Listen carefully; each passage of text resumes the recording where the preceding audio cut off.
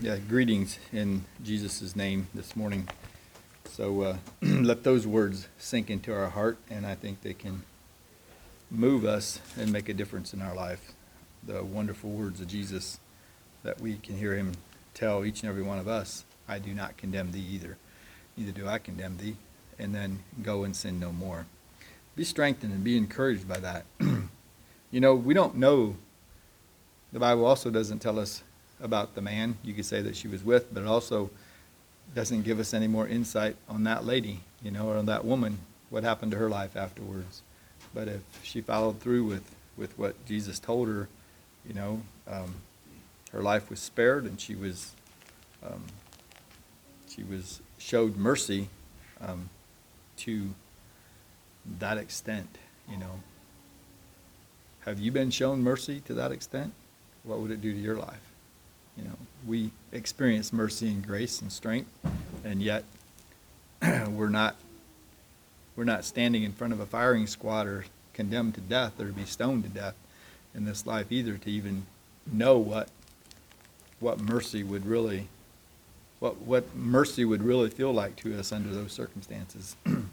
So it's been a blessing to be here already this morning. And today I guess I'd like to share a little bit on I'm going to talk a little about sports, I guess. Maybe that's not a subject that we have in the Bible, but I want to call the Bible in all sports, I guess, and Hadassah can maybe help me out on this one a little bit. I was thinking of her when I was reading through some of this. There's a playbook, right? We have a playbook. We have in all sports, doesn't matter what we're in, there are positions and places to, there's positions to be held, right? You have a quarterback, you have the offensive line, and I don't know all the names and positions, okay? So I'm not that sport literate at all. Basketball, you have point guards, and you have forwards, and you have whatever. Some handle the ball more than others. And the playbook puts those people in positions and places. And that's what the coach tries to do. The coach will have a game plan and can change up, you could say, through the game according to the opponents that they're against or with, that will establish a plays. You move here, pass here, go here, and if everybody executes that to where it is, they'll score a point. Or that's the plan, right, Hadassah? That's how it's supposed to work. That's what your coach tells you. I don't know your coach, but I just know that when I was in school, when I was in school, but when I was teaching school, I tried to coach my students a little. The little that I knew about basketball, and wasn't professional at all by long ways, but I would try to give them a game plan if they was going up against another school. And it worked, because if you don't have a game plan, if you don't have a playbook, then it ends up having confusion, a lot of other chaos, or some people will just be ball hogs and think they can do it all their own and not team players, and all these things happen. So, in God's playbook, there's also a plan and position and talents and abilities and things that we have. And so let's see if we can discover our position in God and where he has placed us and what he wants, how he wants us to execute, you could say, and that we may fight the good fight of faith, lay hold of eternal life, and there's a crown waiting for us. There is a goal, there is a winning side, and there is a reward. He tells us all these things too. So, the goal of all teams are to win. And so the goal of the Christian is also. Paul, said that, let's see, Paul said here someplace that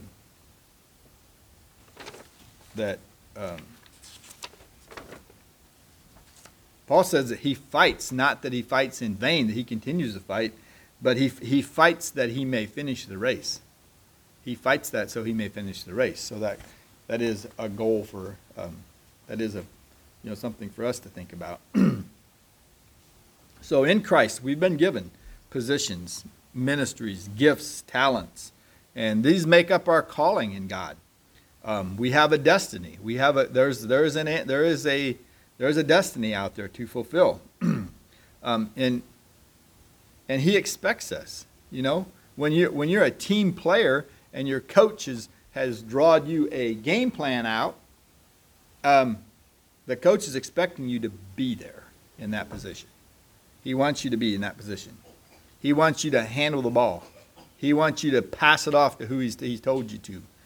Sure, all these things don't all happen exactly because even in this plan that we're talking about here, we have an enemy that likes to mess things up and to trip us up and make us stumble, make us fall, make us, turn the ball over, so to speak.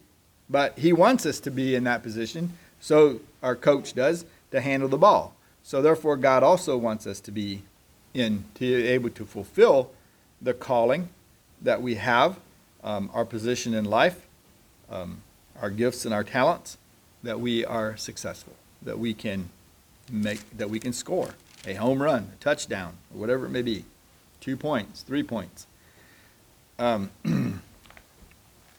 So I want to share just a little bit out of, to start with here, 2 team players, so to speak.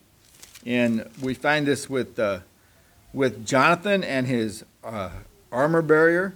It's in 1 Samuel chapter 14.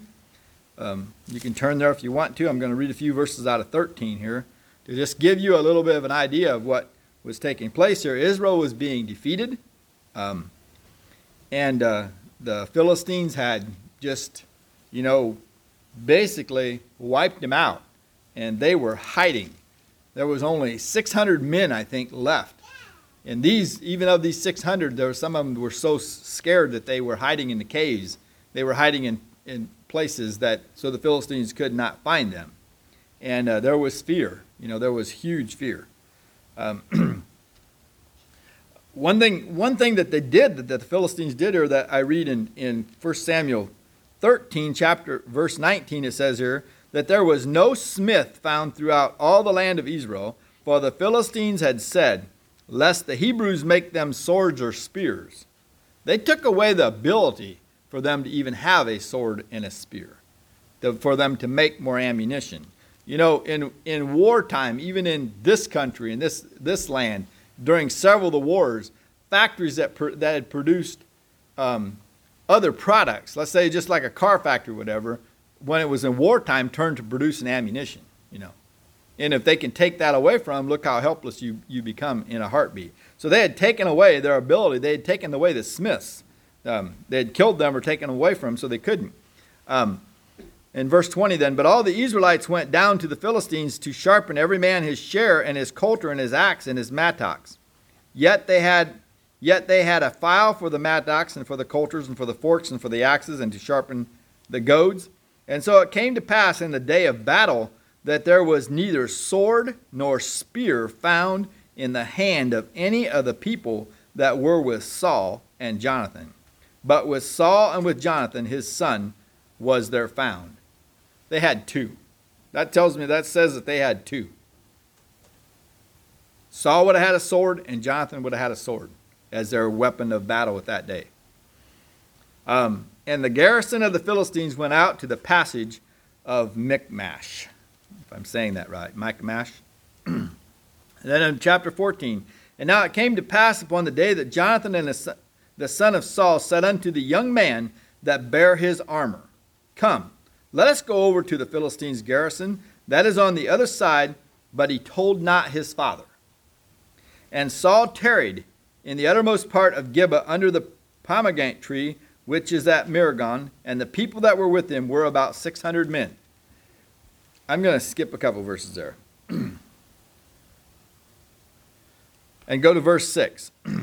It just gives positions and places and who were there on that. And then it says here in verse 6, and Jonathan said to the young man, he was going to do this without letting his father know about this. This was an armor bearer. An armor bearer was he carried his weaponry with him into battle. And he went to protect him. An armor bearer would give his life for the person that he was bearing the armor for. And Jonathan said to the young man that bare his armor, come, let us go over unto the garrison of these uncircumcised, that it may be that the Lord will work for us. For there is no restraint to the Lord to save by many or by few. He didn't know if this was going to work, but he had faith in the fact that he knows that numbers made no difference to God. It didn't matter how many they were or how outnumbered they were. It made no difference. Restrain the Lord, be saved by many or by few. And his armor bearer said unto him, this is also, this next thing here is very good. Like, I think, we all have the position of being someone else's armor bearer also. Fight for them. Be there for them. Stand for them. Be a rock for them. And this is what his armor bearer said. It's like, oh, don't go, don't go. He didn't cause doubts and fears and unbelief in Jonathan. No, he said, do all that is in thine heart. Turn thee, behold, I am with thee according to thy heart. I will go with thee. It doesn't matter. He was putting his life on the line there. Then said Jonathan, behold, we will pass over unto these men, and we will discover ourselves unto them. That word discover a little bit in this, in this version is what does he actually mean? I'm going to let them see us. They're going to be able to see, they're going to discover. They're going to know that we're here. If they say unto us, so here's the kind of the fleece, you could say. If they say unto us, tarry until we come to you, then we will stand still in our place, and we will not go up unto them. But if they say thus, come up unto us, then we will go up, for the Lord hath delivered them into our hand, and this shall be a sign unto us. And both of them discovered themselves unto the garrison of the Philistines, and the Philistines said, behold, the Hebrews come forth out of the holes where they have hid themselves. And the men of the garrison answered Jonathan and his armor bearer and said, come up to us, and we will shew you a thing. And Jonathan said unto his armor bearer, come up after me, for the Lord hath delivered them into the hand of Israel. And Jonathan climbed up upon his hands and upon his feet, and his armor bearer after him. And they fell before Jonathan, and his armor bearer slew after him. And that first slaughter which Jonathan and his armor bearer made was about 20 men, within as it were a half acre of land, which the yoke of oxen might plow. I'm not going to read the rest of the story. We kind of know what happened. Fear came upon the Philistines. They turned and they actually killed each other. And they wiped each other out. The 600 some men come out of their holes, and they helped them fight. They took possession of the Philistines' goods. But the point here, I guess, is a little bit, in this position that Jonathan got himself in, he had to, my understanding from reading more, that this was not an easy access to get to where the Philistines were, to get there to the camp. There was a rock on each side, supposedly a cliff or whatever, and they had to climb their way up in between there to get in there, to get to that point, to even look over the edge to see where the Philistines were camped when they exposed themselves to them. And then when that all happened, 2 guys slew 20. That was outnumbered 10-1, right? And that's sometimes how, you could say we get outnumbered too. We also have an enemy. Sometimes maybe our numbers are 10-1. Maybe they're worse than that, But remember, God doesn't fight with many or with few. It doesn't matter. But so he got himself into position, and God used that position, and he won a victory. And that is a key in all playbooks, so to speak, in all sports. Get yourself in position to make the shot. Get yourself in position to catch the ball. We're getting into position. I'm just using this as a parallel, I guess, somewhat. Okay, so first, I guess, for us, our position in God is what? What's your position in God? So 2 Peter 1, 3-4, I think gives us an insight into this. We have been given and have access to the mind of Christ. That's putting us in position for God to use. So this verse says, as his divine power has given to us all things that pertain to life and godliness, through the knowledge of him who has called us by glory and virtue, by which having been given to us exceeding great and precious promises, that through these you may be partakers of the divine nature, having escaped the corruption that is in the world through lust. Just like Jonathan knew that the Lord does not fight with few or many, and trusted that, he was given a position of winning the battle for God against these Philistines. Just like an athlete needs to know, he knows his capabilities, you could say, that he's capable of making a great play. We must also be capable of knowing what Christ can do through us if we take this to heart. Jonathan stepped up. He just stepped out in faith, so to speak. He trusted God. He knew what God was capable of doing through few or many, and this helped him to find his position and to go up there to accomplish what God wanted to have accomplished against the Philistines. We're also told in Scriptures, Romans 8:37, that we're more than conquerors through him who loved us. He tells us that we can do all things through Christ who strengthens us. That's Philippians 4:13.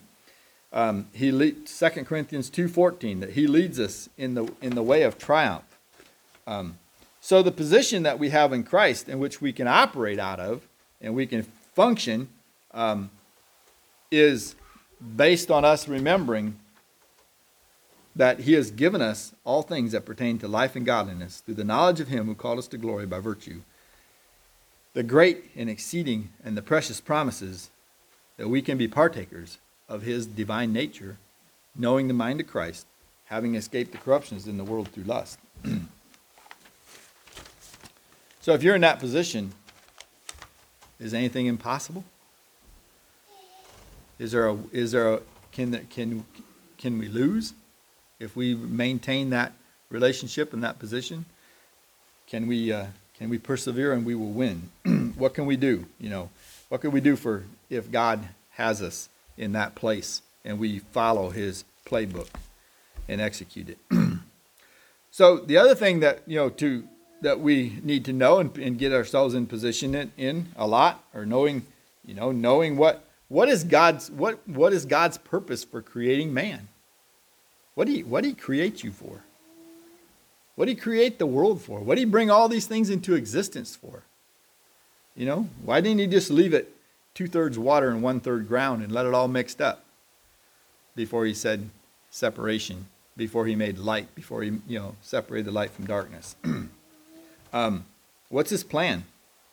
In any coach, his plan is to figure out a play that's going to allow him help his players and his school to win.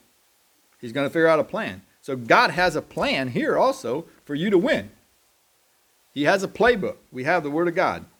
So one thing he said, he told us in Matthew 16, verse 18, he said he's going to build the church in which the gates of hell should not prevail against it, and that his authority would be established and it would rule. He also said that the earth shall be filled. This is Ephesians 1:17.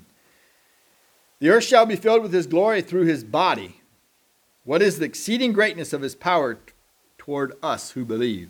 His body is, again, that church that he wants to establish, the body of believers. He tells us that a lot. Here's another in 2 Corinthians 3:17 and Ephesians 4:13. That Christ would be manifested through his body as the church comes into the fullness of the stature of Jesus Christ. We are all being changed and we're being conformed into his image. Matthew 24:14, he told us that the gospel should be preached to all nations as a witness. 1 Timothy 3:15, that his truth shall be established in the church, which is the pillar and the ground of truth. The thing that is missing today is like when Pilate asked that question of Jesus a long time ago, what is truth? That could be the question of our day to day. What is truth? Truth has been so distorted in many, many ways that people grow up and they really don't have a foundation of what truth is. Matthew 6 verse 10 says, his kingdom and will shall be established on earth as it is in heaven. He says that he wants his will to be done on earth as it is in heaven. Those are things that God has a purpose for each and every one of us for. In Ephesians 1:17-19, let this fill our hearts, that the God of our Lord Jesus Christ, the Father of glory, may give to you a spirit of wisdom and revelation in the knowledge of him, that the eyes of your understanding be enlightened, that you may know what is the hope of his calling, and what are the riches of the glory of his inheritance in the saints, and what is the exceeding greatness of his power toward us who believe, according to the working of his mighty power. So God's desire for us, you could say, or is also that our eyes of understanding would be opened. That parable this morning, opens our eyes to how great is God's mercy. How beautiful is it? How wonderful? How great is it? Is it just a little bit, or is it? We cannot fathom it. How great his mercy is. We see that for that lady in that parable, but it's also for each and every one of us. The eyes of our understanding would be opened so that we can see the hope. We can see our position. We can see our calling. Everything about that we hope for and that we have is related to his purpose for us to win, to continue unto a blessed end. It's like use the example of a football player. I don't know much about football. I guess I never played football, and I don't know. I know a little about basketball, and a little about baseball, a little about a few of the rules, but less about football. So if I was going to play football, I would have to get and learn the ins and outs of the game. I would have to know what all the positions would be, know the game plan, and I'd have to follow through. When they practice, he tells you to run this way, go to the right, go to the left, block, tackle, whatever, so that we would be in position to win a game. We must spend time doing that. So then also likewise on God's side of things, I don't think there's anyone here that says that I spend too much time reading God's word. We all lack. We all know that we do, and yet we all know that he has and holds the words of life. He has every play, he has every tackle, every position, every is executed within his word. He holds the words of life. So in Daniel 11, verse 32, we have a verse. It says that the people who know their God shall be strong and carry out great exploits. So when David took on Goliath, how did he view Goliath? What was his perspective of Goliath when he took on Goliath? When he went there? We know what the rest of the army was doing. They was in fear and in trembling. And yet he looked at Goliath and he took on Goliath through the eyes or through the perspective of how God viewed him. Why should, he said, why is this one Philistine standing here defying the armies of the living God? That's the question he put to them. And that's how he viewed him. That God would be able to take this giant down. Because he cannot defy the armies of the living God.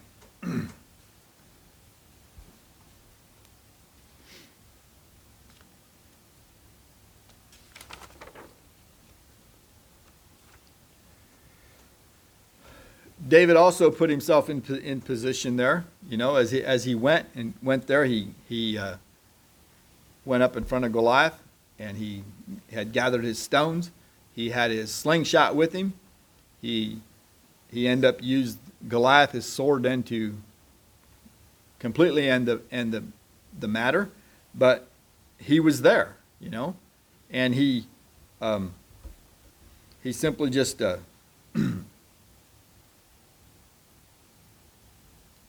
you think that's the first day that he ever swung that slingshot? You think that's the first time he ever slung that stone? No, I don't think so. So I doubt if, so as life takes us through things and we experience things, I think he's conditioning us for more, preparing us, establishing us, helping us to a greater understanding of the things that we don't even know that we may have to face yet in life. He didn't know when he fought that bear and he fought that lion and he was out there, as a shepherd boy, that this was preparing him to kill this 9-foot giant and bring back God's glory to his people, you could say, to help establish them. So he was there. He was practicing in position. And just to give the the scenario, like, okay, I've watched football games before. You watched other games, but I'm just going to use the football illustration because I think it helps us to get a picture of this. When these two football teams get together, okay, and face off, are they standing there like this? What am I supposed to do? Ready or not? No. They are down. They are crouched. I see them on their knees with their hands forward, and when they're ready to put that ball, if that's what it's called, out the back, they all know where they're supposed to run and where they're supposed to go and who they're supposed to tackle. They are ready to move. They're not standing around just waiting, oh, I wonder how this play is going to go. No. They're ready to roll.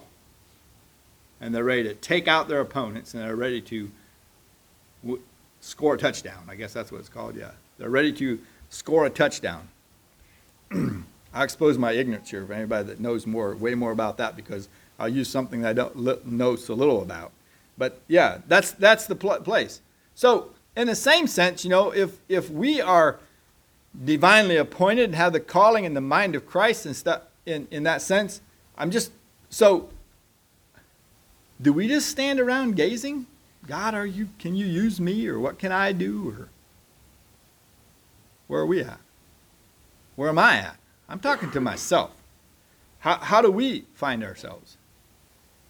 I just don't know my lot. I don't know my calling in life.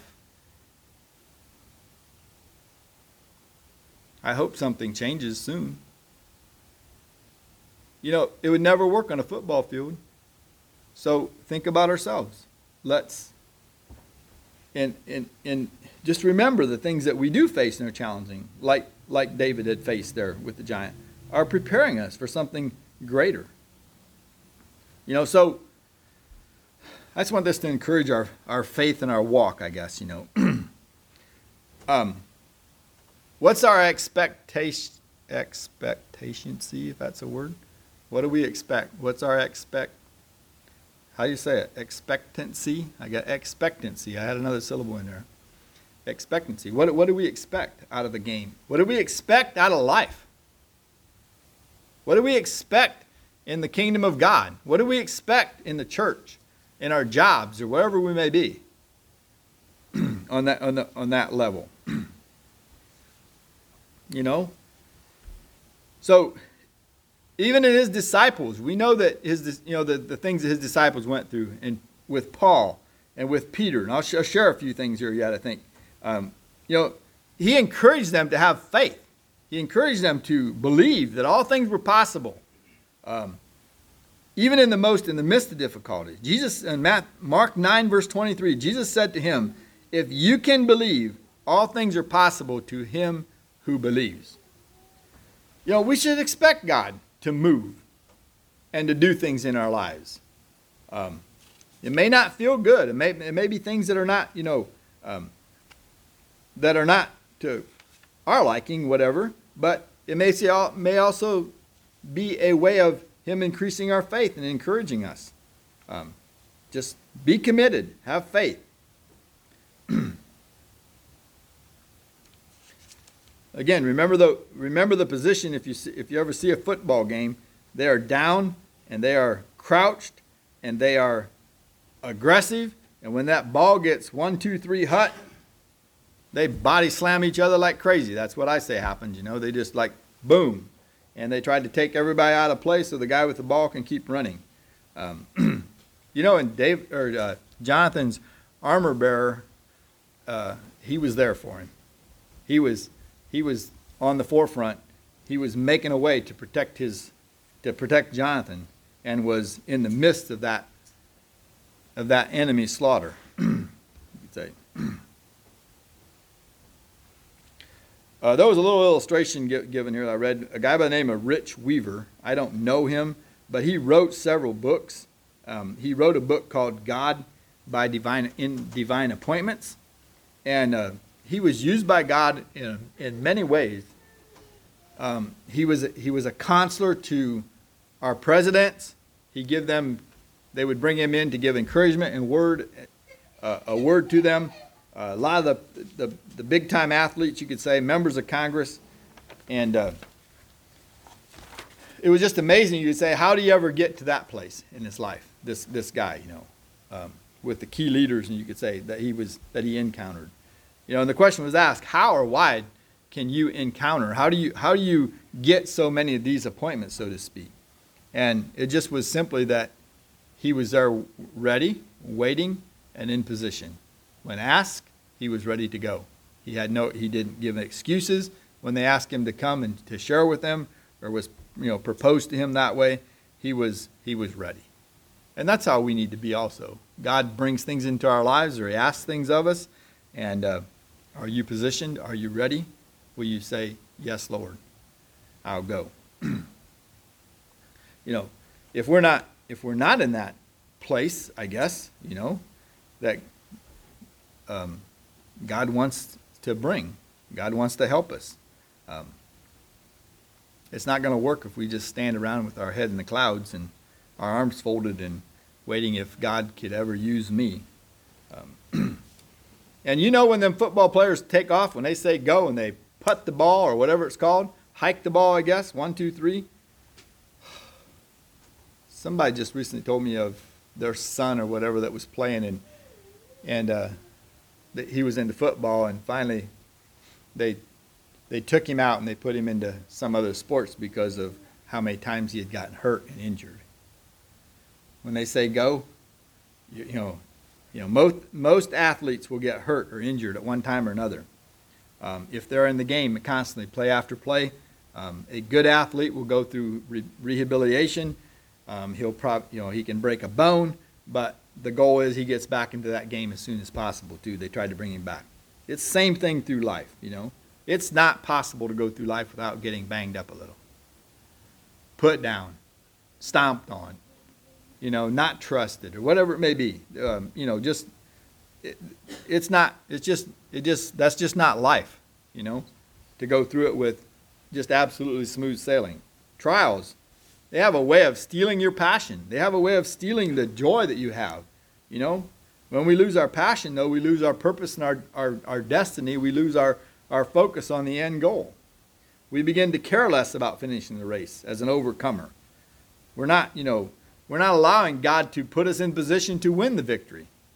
We are hiding in them caves back there. We don't have a sword. I don't have the ammunition. I don't have the resources. I can't do it. Those are all things that we face. We have a tendency just to settle there and become comfortable. And that's not what God wants us to do, I don't think. He wants us to be more than conquerors. He wants us to be, I know the word is overcome. We must fight. And there again, that's where Paul, look at Paul. He said,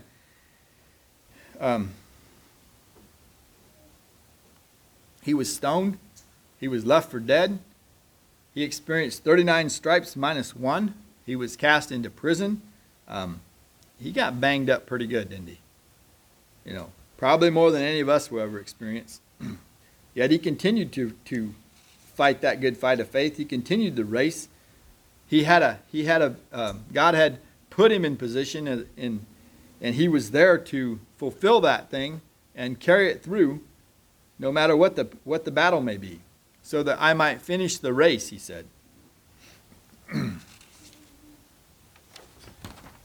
Peter is another example that we have. He had a good reason. You could say Peter would have had opportunity to sulk and to walk away. And he did. You could say at one point when he faced God, when God told him that when Jesus had told him that he would deny him 3 times before the cock crew, and he looked him right in the eyes when he told him that, and he realized what he had done, he said, Peter told him, never will I do that. And yet he did. And when he was faced and looked Jesus in the eyes, what did he do? He went out. It says, and he wept bitterly. He was wounded. How did he come back from that? He was wounded in his spirit. Obviously, he was wounded deeply. He had no intentions of hurting Jesus that way, Yet we're also all guilty of the stripes and the things that Jesus had endured. Our sins are, you could say. Yet we see Peter when he came forth from that. If we go to the book of Acts, in a very powerful way, his purpose, he made one play after another. He was used to God. He brought in he was of the New Testament church. He was given the keys to the kingdom. His first sermon he preached, there was 3,000 converts. Came to Christ, came to accept the faith. He stood up against those religious leaders that mocked him.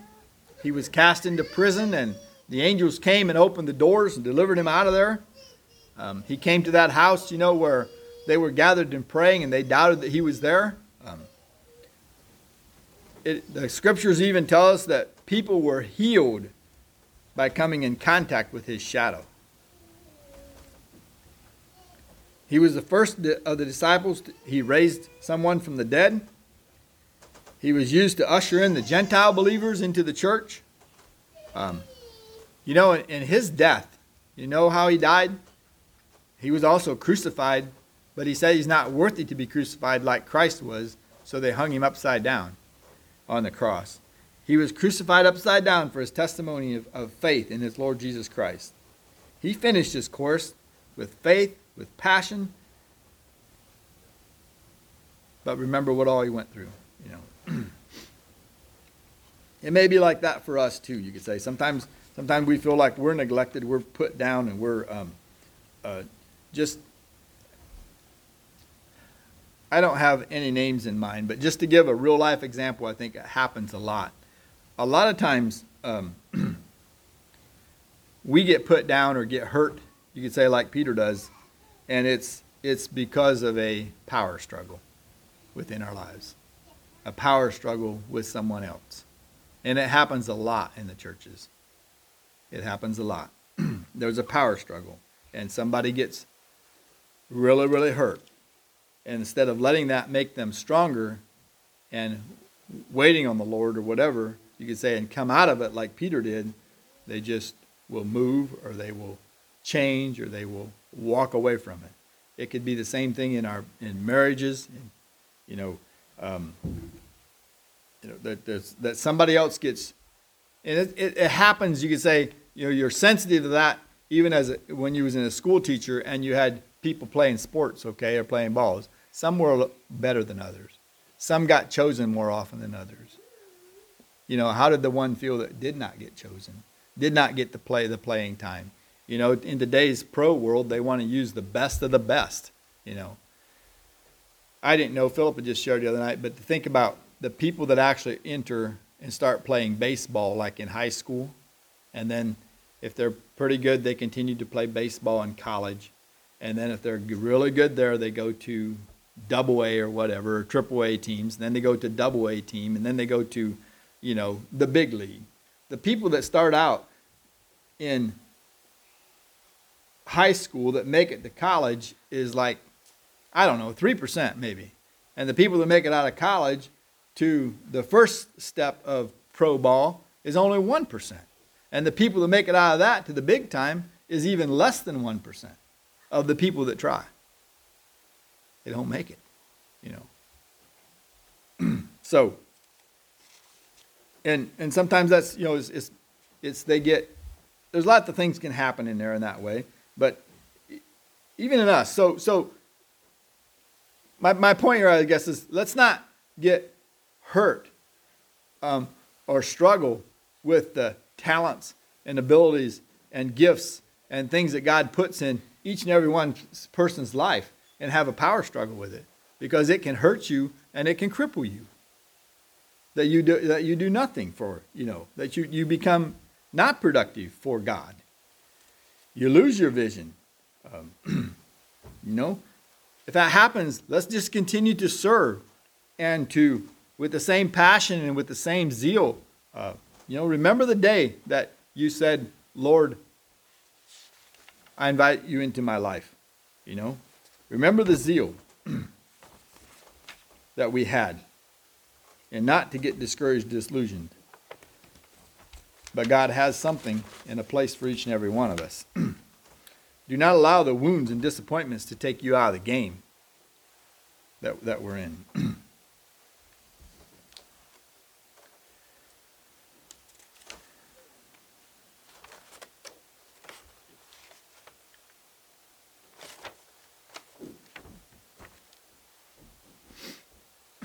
I want to go back and read our position again that we have. 2 Peter 1, 3-4. There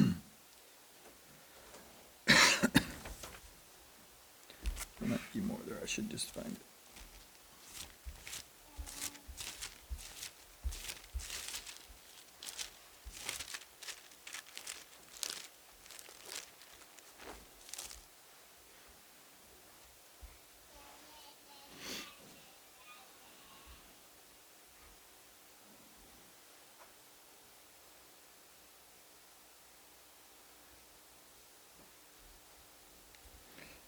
Okay, I'm just going to read these. 2 Peter 1, the first several verses here.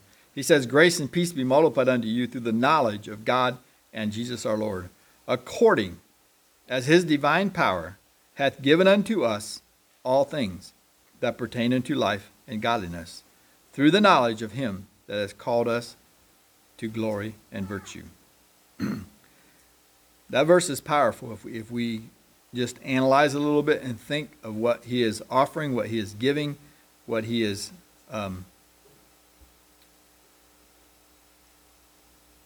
what he has instilled, whereby are given unto us great, exceeding great and precious promises, that by these you might be partakers of the divine nature, having escaped the corruption that is in the world through lust. The divine nature is the mind of Christ that we are allowed to have. And beside this, giving all diligence, here's a playbook. Here is a step by step. Go to the right, stop, block, tackle, move, pass. And beside this, giving all diligence, add to your faith virtue, and to virtue knowledge, to knowledge temperance, to temperance patience, to patience godliness, and to godliness brotherly kindness, and to brotherly kindness charity. For if these things be in you and abound, they make you that you shall neither be barren nor unfruitful in the knowledge of our Lord Jesus Christ. You can read verse 9. I can read it to you. But he that does not execute, or you could say in these things, but he that lacketh, we're blind. We can't see the end goal. We can't see the vision. And we forget the mercy of God, what all God has done for us, that we were purged from our sins.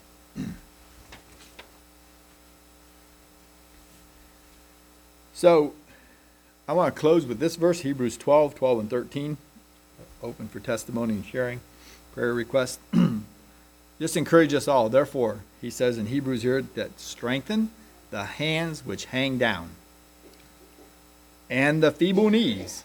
Most athletes, most coaches will want their athletes to work out and to train and to muscle up and to run fast, So, therefore, strengthen the hands which hang down. Lift them up. Praise God.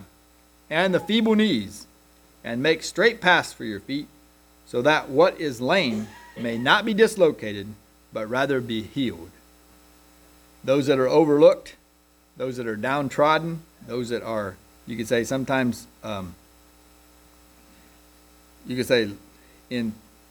excluded or left out, be there for them.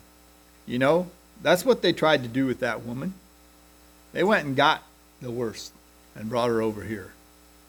And when she walked away from Jesus, what happened? Did he lift up her hands? Did he strengthen those did he make her knees strong? Did he take away the feeble knees? He gave her a straight path to walk. She was no longer lame or accused or condemned. She was healed. So praise God. Neither do I condemn thee, but go and sin no more. The woman with the issue of blood, she was healed. She touched the hem of his garment. That's what Christ can do, that does for us. That's what the playbook, the Word of God, can do for us. And so let's not neglect it. Let's exercise ourselves in those ways. I'm open for sharing our testimony.